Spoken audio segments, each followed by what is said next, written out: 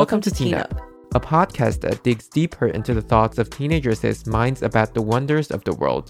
If you're new here, I am your host, Isabella. And I'm Glenn. If you're not, welcome back. Here's a quick disclaimer.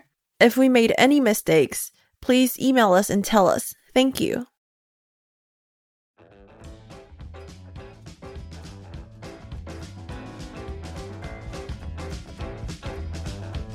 This week, we're going to talk about the movie Tick, Tick, Boom. There are many things within this movie we can learn from, especially about the loss of time. Tick, Tick, Boom is now on Netflix, and it is a musical written by Jonathan Larson and made into a movie.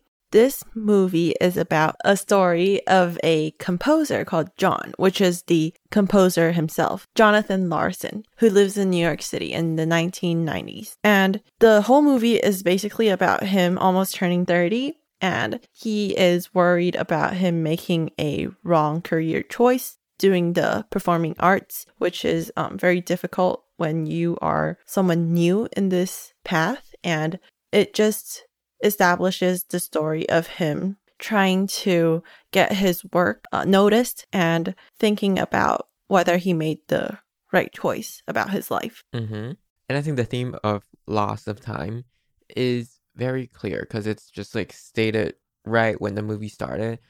When, you know, the character was talking about how he's going to turn 30 in a few days and that he hasn't done anything. He compared himself to other successful artists in this industry and say when they got their big break. So yeah, I think this is definitely one of the most important things to think about in the movie is about the loss of time and how time is limited for everyone. Even the name of this musical is called Tick, Tick, Boom. He also says a lot of ticks within his narrative, and it really builds, not really suspense, but it shows the passage of time. Right. In this movie, he talks about how a lot of his friends are like not healthy and they're just in their like 20s and 30s and they're already like passing away. And to me, I feel like I've never thought of myself going through like a health crisis in my 20s and my 30s. I've always thought of myself as like going to be healthy until maybe my mid 60s or 70s. But seeing this movie talking about people going through these stuff and like the character, I forgot his name, John's best friend, was it Michael, right? And he got HIV and he's only, 30? Yeah, I think it's kind of a plot twist, sort of a plot twist at the end of this movie. And I just think that it adds another layer to this movie, like how he has a very close friend that is going through a health crisis too. And it just really shows that although you're only in your like 30s, you're already losing your time quickly. Yeah. And I think that realization kind of make him understand. I think that scene in the movie kind of ties everything together because it's towards the end. And it just ties everything together about time and how everyone has limited time. Because I think there's a line when he says that, you know, nobody understands having a limited time more than me. Something like that. Right. And I think it's just like somebody telling the main character this idea. Not just telling the main character, but telling the audience this idea that our time is limited and just like kind of like think about what we want to do with it. Another big part of this movie is John thinking about whether he should continue to chase his dream, right? He's losing his time and he's hitting 30. And I don't know why 30 is, sorry, a sidetrack. I don't know why 30 is such a dramatic age. Yeah, but I feel like everybody think of it as like a turning point in life. Right. Like a lot of people treat 20s like their youth in a way. I don't know. Maybe 30 is where real adulthood starts. Perhaps. Maybe. I don't know. We'll see. Yeah, we'll see. So John chases his dreams, right? in the end, he does continue to do that. But in the middle, he is thinking about if he's made the right choice. Like, yes, his friend Michael, he decided to switch his career path to something that earns him more money and gives him stability. And John kind of swerves between this. He even tries out the job that Michael got him for advertisement. Mm-hmm. And he sort of does realize that this could get him more money than if he were to make a song for fun every single day and not make any money out of it. Yeah. Right.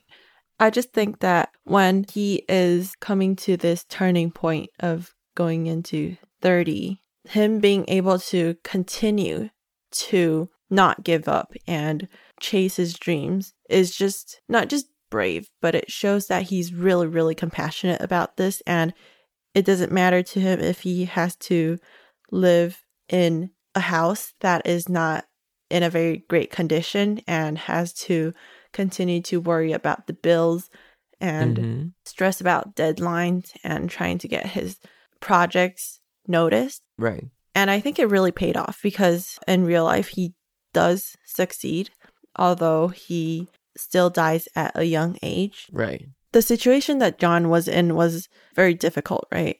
And the part where he has difficulty making the song for his musical, like, should he continue to think about this or should he just forget about his dreams and do what Michael does? Right. I think it's definitely a struggle, especially for him that he's turning 30. His time is running out. I mean, he's not like running out of time per se. He's running out of his youth, like the time that he can just do things without thinking about a lot of consequences. Right. Not like no legal consequences, but consequences about maybe you need to have a family or, you know, something like that. It's definitely something that you need to start thinking about when you're around the age of 30.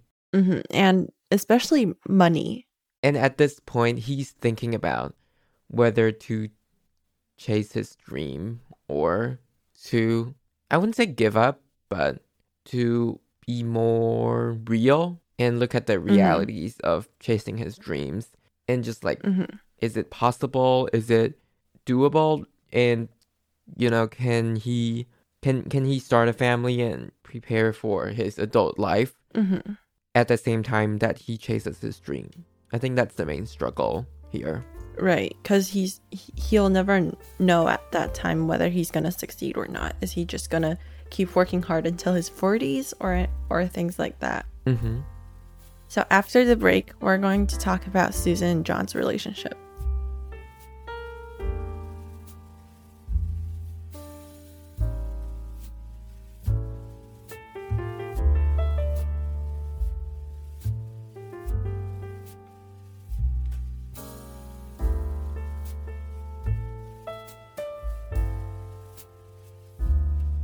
Welcome back. Now we're going to take a look into another important aspect of this film, Susan and John's relationship. There's this big struggle within this relationship where Susan is a dancer and John is a composer. Susan was given a lot of opportunity as a dancer, and she was given the opportunity to move elsewhere outside of New York. But Jonathan is going through this very critical week of his life where he has to prepare for the finalization of his musical. So Susan and John has to make the decision of whether they should move together to Susan's new workplace. And in the end, of course, John and Susan gets separated so they would be able to fulfill their own dreams, and they gave up on their relationship. I feel like this part is really similar to La La Land. Have you watched La La Land? Yes, I've watched La La Land, which is another great film. But yeah, I actually haven't think about it, about the struggles, how similar they are in Tick Tick Boom and La La Land. They're like very similar in terms of like two people chasing their dreams.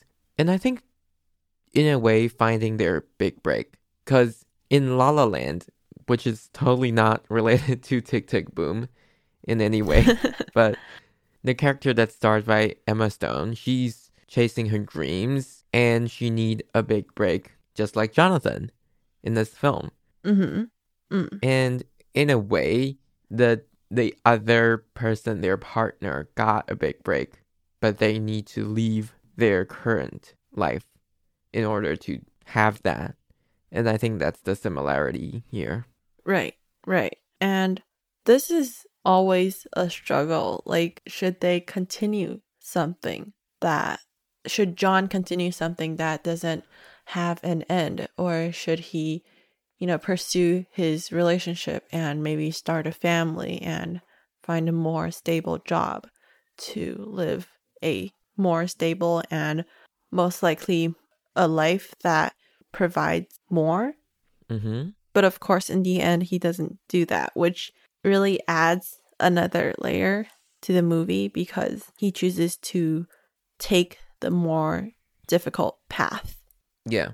And I think it's always very courageous for people to take that path because, it kind of seems like a logical thing to just leave with Susan and go to her new job that has good pay and, that can provide them to start a family. And this is also about how he's losing time, right? He said that his father already has 2 kids by the time he's 30. Should he start a family right now or, give up on that? Right. So overall, our thoughts on this movie, I think it's a good movie. I especially like the scene where he comes up with his new musical during his swim. I think that one is pretty well shot and I really like how it's executed over there. But I think one problem that I'm struggling when I'm watching this film is that it's not really easy to follow the story, the plot line, because there are so many narrators and different just narration in general in this film that makes me kind of hard to follow it. But the story that it's telling, I would say it's definitely a good story and it is very well written. I think the musics are good. It's just that that I'm, struggling with following the narration. Right. I think that I've read some reviews and many said that because it is a musical within a movie, the director is trying to combine these 2 elements together. Right. And when Jonathan Larson made this musical, it was just basically him and the singers on stage and him singing the songs and letting the audience imagine what he's going through, imagine the scenes and what he's doing. So he has really specific lyrics that describes his actions or describes the scene. And since it is a movie, right, the director really points out each of the lyrics. Like, what's the point of the visual if the lyrics are already there? Right. It cuts between different scenes, like the one that Jonathan is saying on stage and the one that he is in his real life. Right. I think that if it wanted to be a real movie, maybe still leave in the song, but don't switch back and forth to the part where he's on stage singing to an audience that we can't see. Well, I will have to disagree with you on that because I think it's what makes this movie special. And I think it's just maybe the editing or just the overall flow that's a little bit confusing to me. But it doesn't mean it's a bad idea to do that. Right. That is true. It's just, I guess to me, it's just a little bit too different from the normal movies that I watch. Yeah, maybe we need to rewatch a few times to really grasp this movie. Right. But I did really like the music. The soundtracks were great. So that's our thoughts on the movie Tick Tick Boom. I would say definitely give it a watch. And it puts an end to our month about movies. I personally have learned a lot from these 4 movies. Although there might be some bad reviews out there, about each specific movie, I think that they are all worth a watch. Next month, we're going to talk about 4 albums that we like.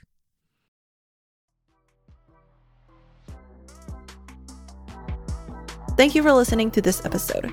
We will upload a new episode every Thursday. Remember to like, follow, and share our podcasts with your friends and family. You could also share your idea and thoughts with us on our Instagram at teenup.podcast. You could also find us on YouTube, and we will be thrilled if you could subscribe and leave us a comment. Thank you and bye!